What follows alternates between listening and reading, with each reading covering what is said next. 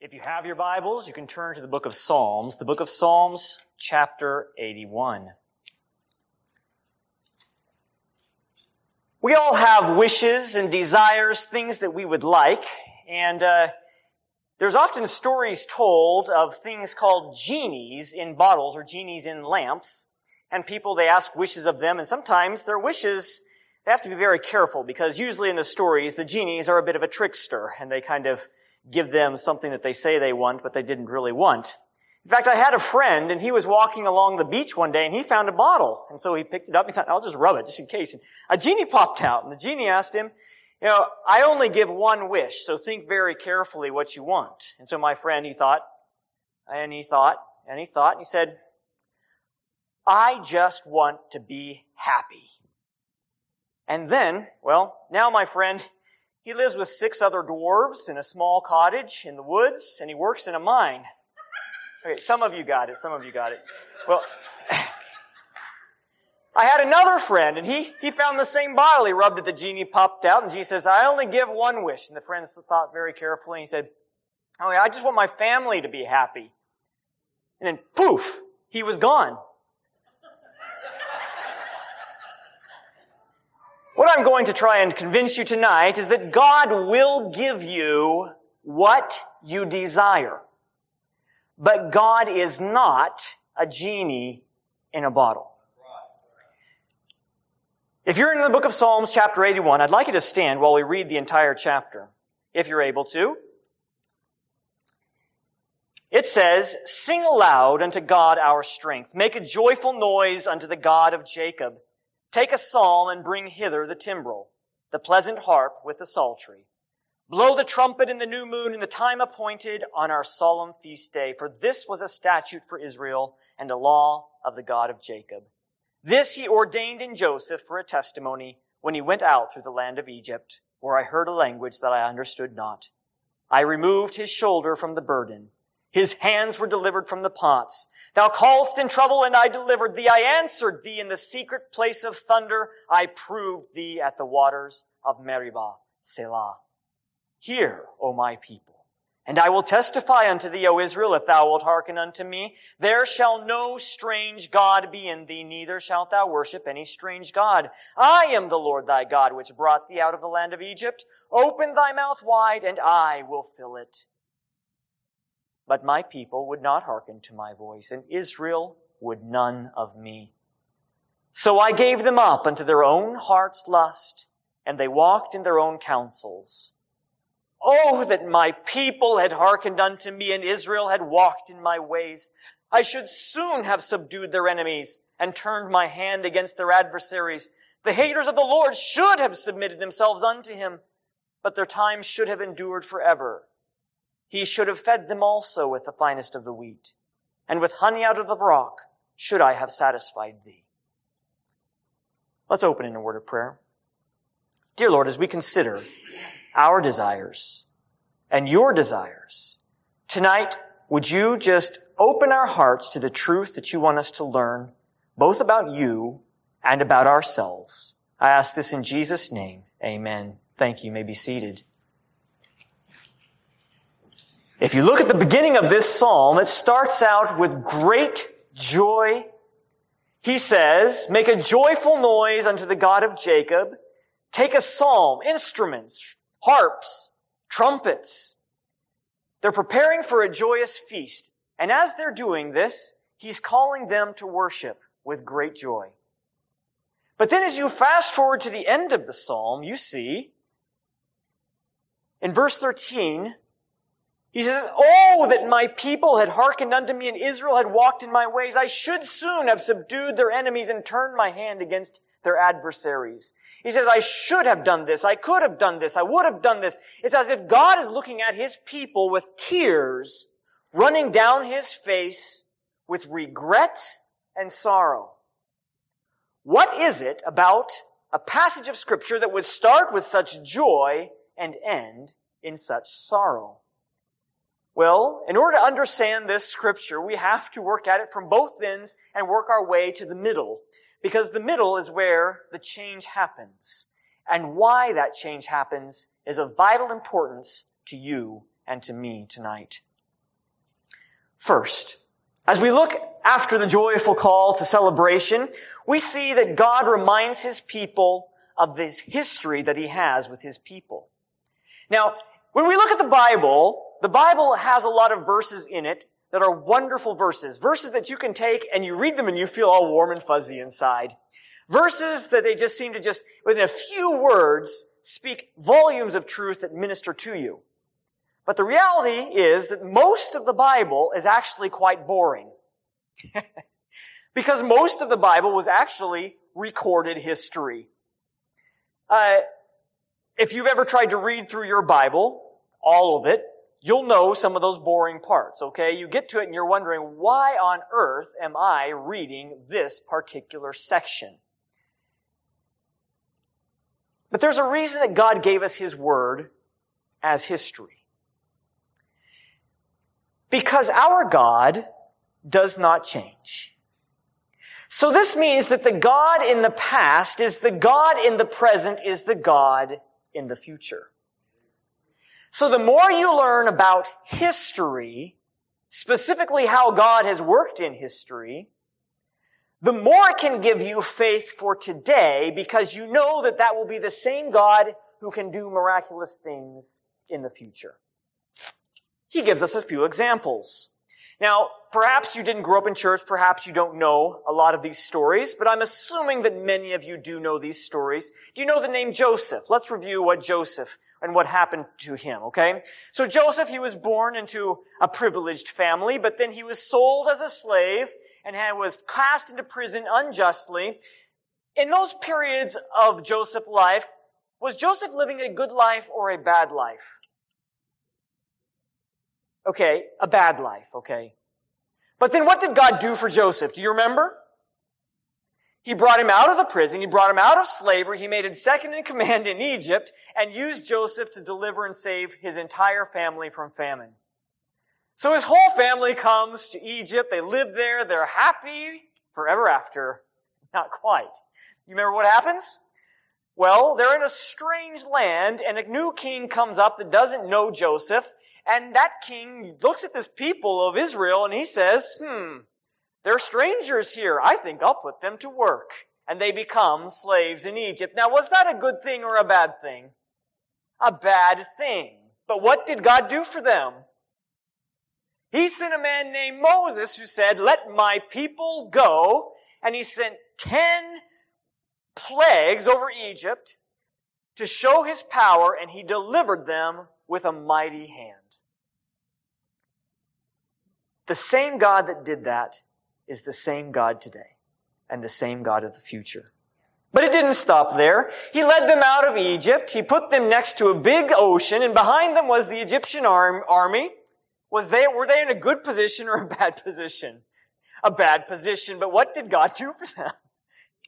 He split that sea open. They walked across on dry ground, and God killed their enemies behind them.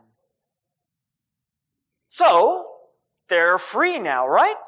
They're out in the middle of the desert, and now they discover they don't have food. God's reminding them, what did you do when you were in trouble? You called to me, and I delivered you. They needed food. They were in a bad situation. They called to God, and what did God do for them? He sent them more food than they could eat. They come to the mountain of Sinai.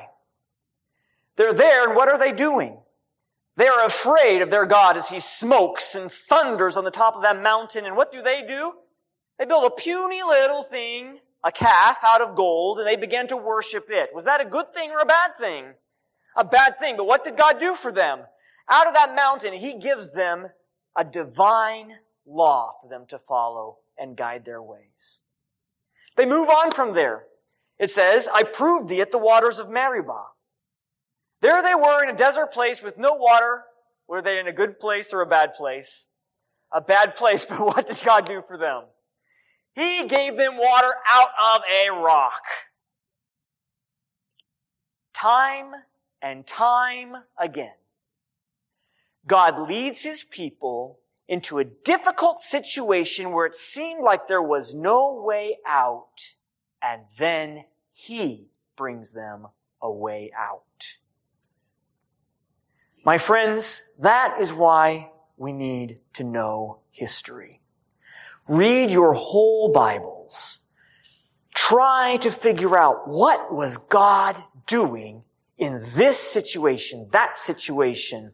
Because the more you know about the God of the past, the more you know about the God of the present, and the more it will give you faith for the future. Now, as we're looking at this poem, it was written, of course, to the nation of Israel. And we need to be a little bit careful when we try and apply the promises that were given to the nation of Israel to the church and to us as believers. However, there is a good chance that as we look out at the people around us today, that each one of us has a history of God doing a work not just in the way, way, way back past, but in the past of your own life. Now, I don't want to assume that everyone here is a believer, though. It may be that you truly do not have a personal history with God. If you are sitting here tonight and you do not know for sure that all of your sins are forgiven, that you have a home in heaven with God forever and ever, and that you are a child of God in a good relationship with Him, there is a good chance that you have not begun your walk with God yet. Or perhaps you're sitting here and you're thinking, I am okay with God because He loves me and I'm a pretty good person and I think God will accept me for who I am. My friends, we were all born in a cursed position before God. We were all born defiled and filthy. Filthy in our sin and in our own attempts to please God with our goodness. Isaiah said we are all as an unclean thing, and our very goodness is just like stinky, filthy rags. My friends, God loves you. He loves you so much, but He is a holy God who must be completely separate from sin. And so when you were born, although He looked at you with love, He also had to separate Himself from you because you were so vile. But about 2,000 years ago, in history, God did something for all of us.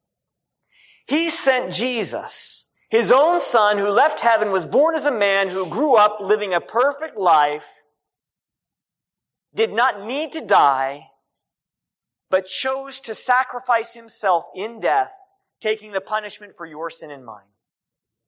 He made Himself a stinking, cursed, vile thing before God, taking your sin for Himself, so that when God looks at you, He will not see you. He will see His now risen, now living forever, once again perfect Son living in you.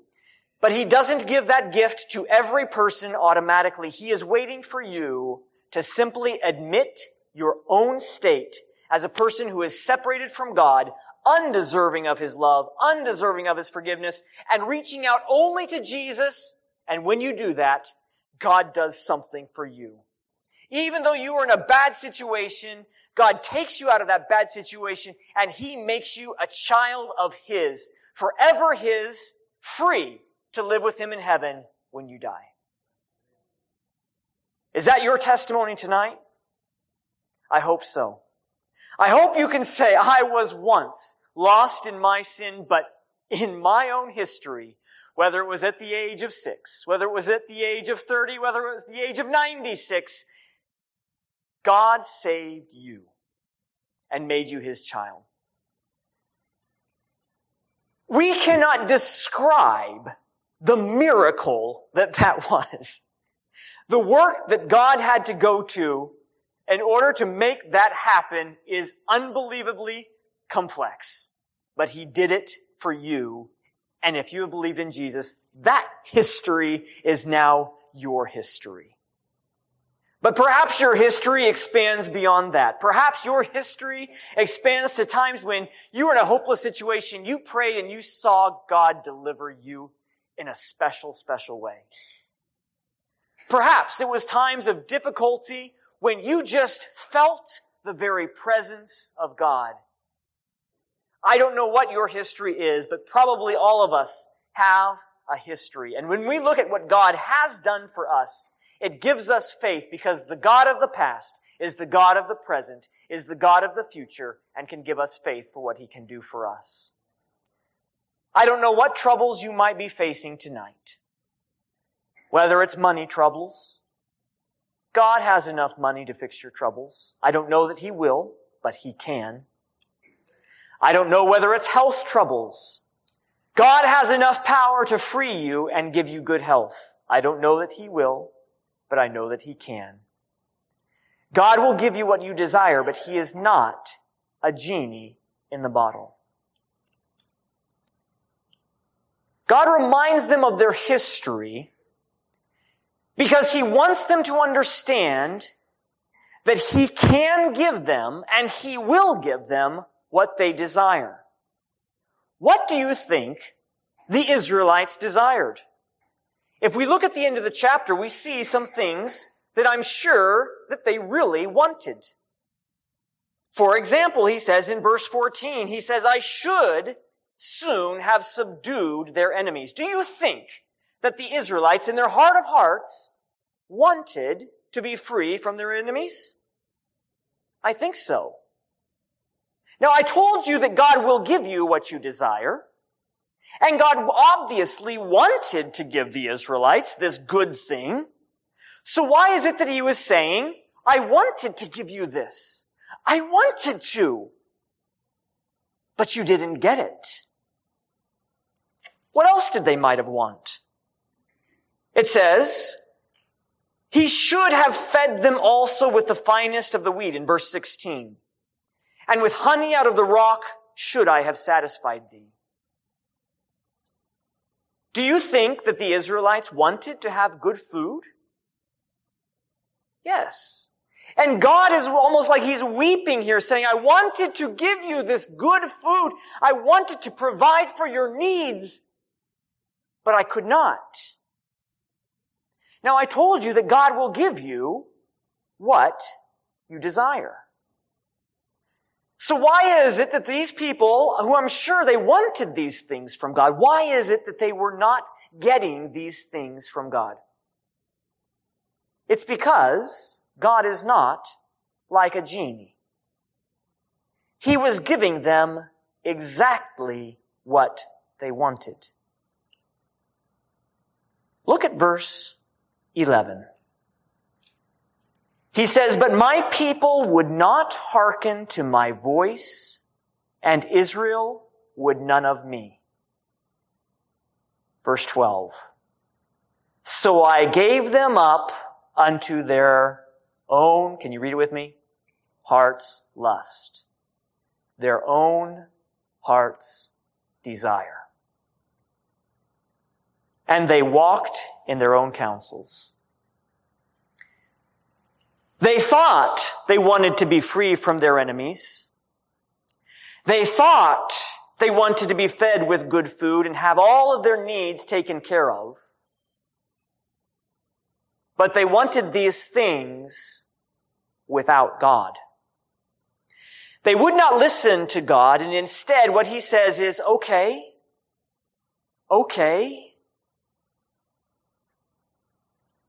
I'll give you what you want. I'll give you what you desire, but then you can't have me. And the only way to get all of these other blessings is through me. Verse 9. God says, there shall no strange God be in thee, neither shalt thou worship any strange God. He used history to remind His people of who He was. And then verse 10, which is the central verse in this passage, He says this. I am the Lord your God that brought you out of the land of Egypt. Who brought you out of the land of Egypt? Who brought you through the Red Sea? Who fed you in the wilderness? Who gave you your law? It was me. It wasn't the gods of Egypt. It wasn't the god of Cain and Baal. It was me. I did that for you. What do you desire? What is in your heart of hearts, what you seek after, what you work after, what occupies your time?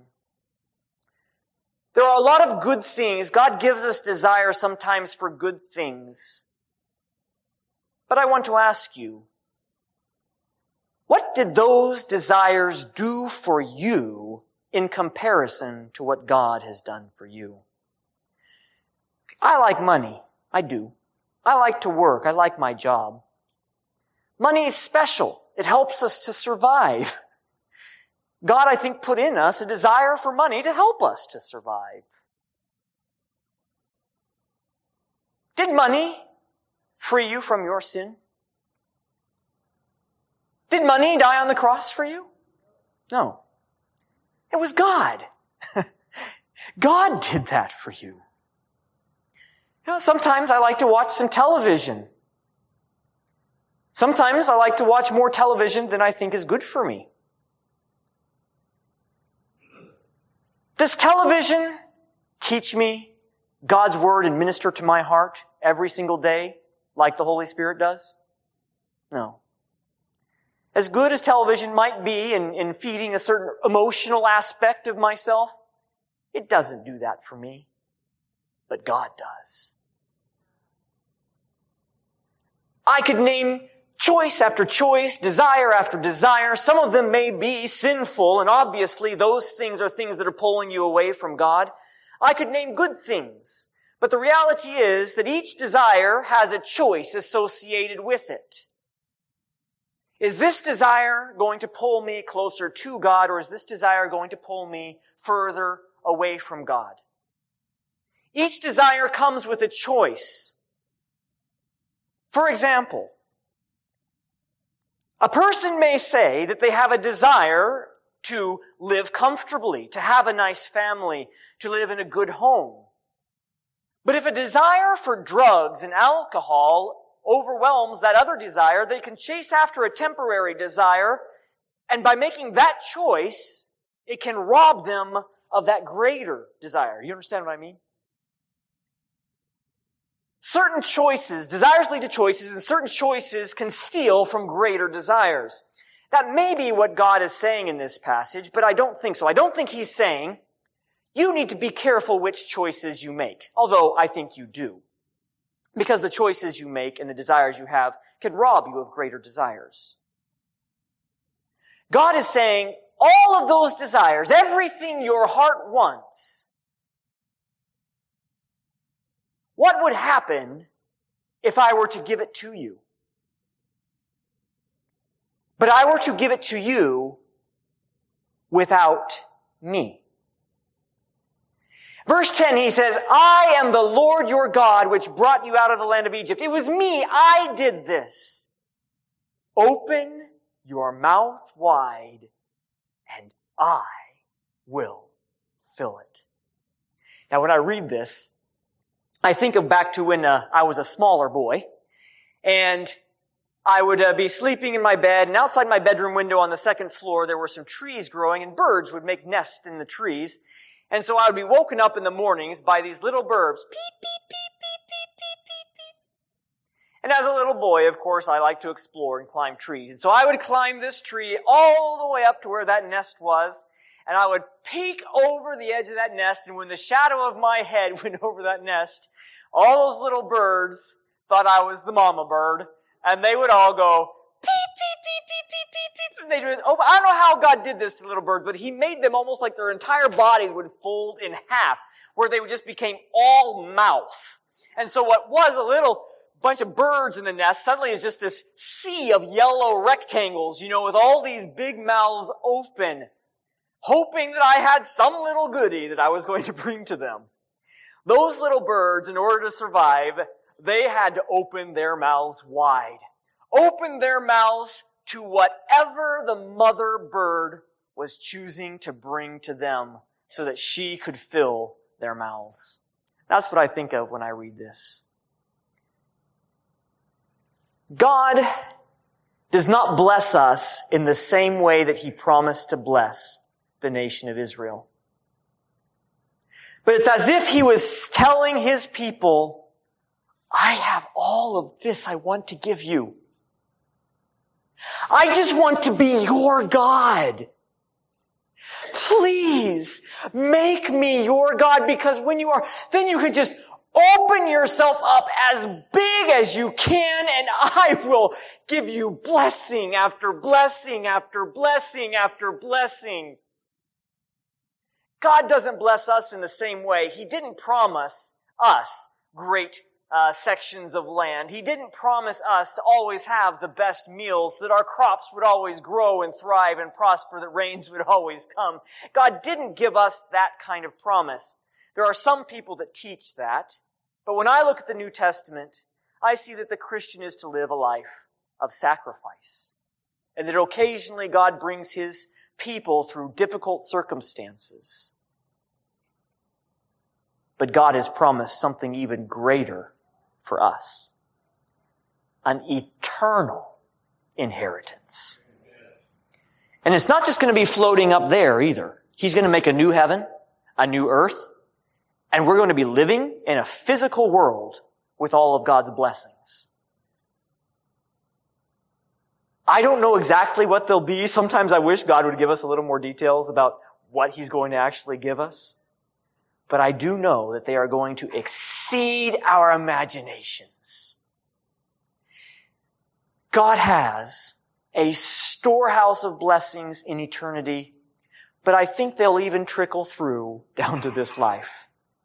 Again, it's possible that God may fulfill your needs in order for you to continue to serve Him. It's possible that God may give you the things you need physically. It's possible that God may bless you with good relationships. It's possible that God may give you a good job.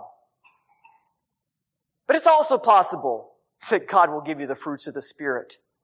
True joy, true peace, true love. And those blessings sometimes are the greatest blessings of all. But what God, I think, is asking of His people, both the nation of Israel and us as believers, is simply this. Am I your one desire? I've been speaking about the blessings of God as if God has this great big dump truck full of blessings, and He just says, stand behind it, open your mouth, and I'm going to unload. But as I look at this verse, I see, I am the Lord thy God, which brought thee out of the land of Egypt. Open thy mouth wide. And He says, I will fill it. Could it possibly mean that God isn't saying, I'm going to just put a bunch of blessings in your mouth, but I am going to fill it with myself? The greatest blessing that perhaps we could ever get is not what God can give to us, but that God can give us Himself. And with the presence of God comes blessing unimaginable. What is your heart's desire? In your heart of hearts, as you look at how you act, how you behave, I know we have to have jobs. I know we need to entertain ourselves. I know we need to eat. I know we need money. But as you look at your activities, are those activities desires that God has put in your heart? Or are they activities that are showing that your heart is not fully set on God? If this were to represent the fullness of God's blessing, how much do you want? Will you be content with maybe this much? Or perhaps this much? Or do you want the whole thing? The blessings of God, when He gives them, they just keep coming and coming and coming and coming.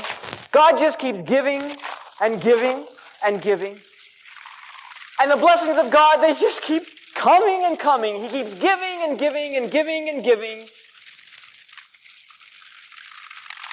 Above and beyond what you can imagine. God will give you what you desire. You may be chasing after money. God may say, okay, I'll give you money. You may be chasing after relationships, and God may say, I'll give you relationships. But if the desire is not from God, look what you are leaving behind. Look at what God wants to give to you. What do you desire? Because God will give you what you desire, but He is not like a genie in a bottle. As I close here, I'm going to pray. And as I pray, I want you, first of all, to just ask yourself, have I received God's first blessing? Am I truly God's child? Have I received that wonderful gift of salvation that He wants to give? If not, please talk to a friend here. You can have your sins forgiven today and begin to start on that great history of a Christian life with God. But I'm assuming that most of you here today are believers. This is such a convicting message for me because there are so many things that I desire that pull me away from God. But each time I go that way, I am leaving behind God. And in leaving Him behind, I am leaving behind blessings unimaginable. Seek your own heart tonight and ask God to seek your heart. Ask Him to show you what desires are holding back His great blessings. And then just ask Him. Open your heart to Him and say, God, I want You to fill me so that every desire that I have is not my own, but is truly Yours. Let's pray. Dear Lord, I thank You for everything that You have done for us. And I thank You for the great God that You are. I thank You that can give us confidence for the future. Lord, I also ask that tonight, if there is one that does not know You, that You would impress upon them the great blessing they are missing in being Your child, and would You draw them to Yourself. And then for my brothers and sisters, Lord, I ask that You would fill us with a desire only for You, so that every other desire pales in comparison and comes only from You, so that we and then we together collectively as a church can receive the great blessings that You wish to pour out onto us. I ask these things in Jesus' name. Amen.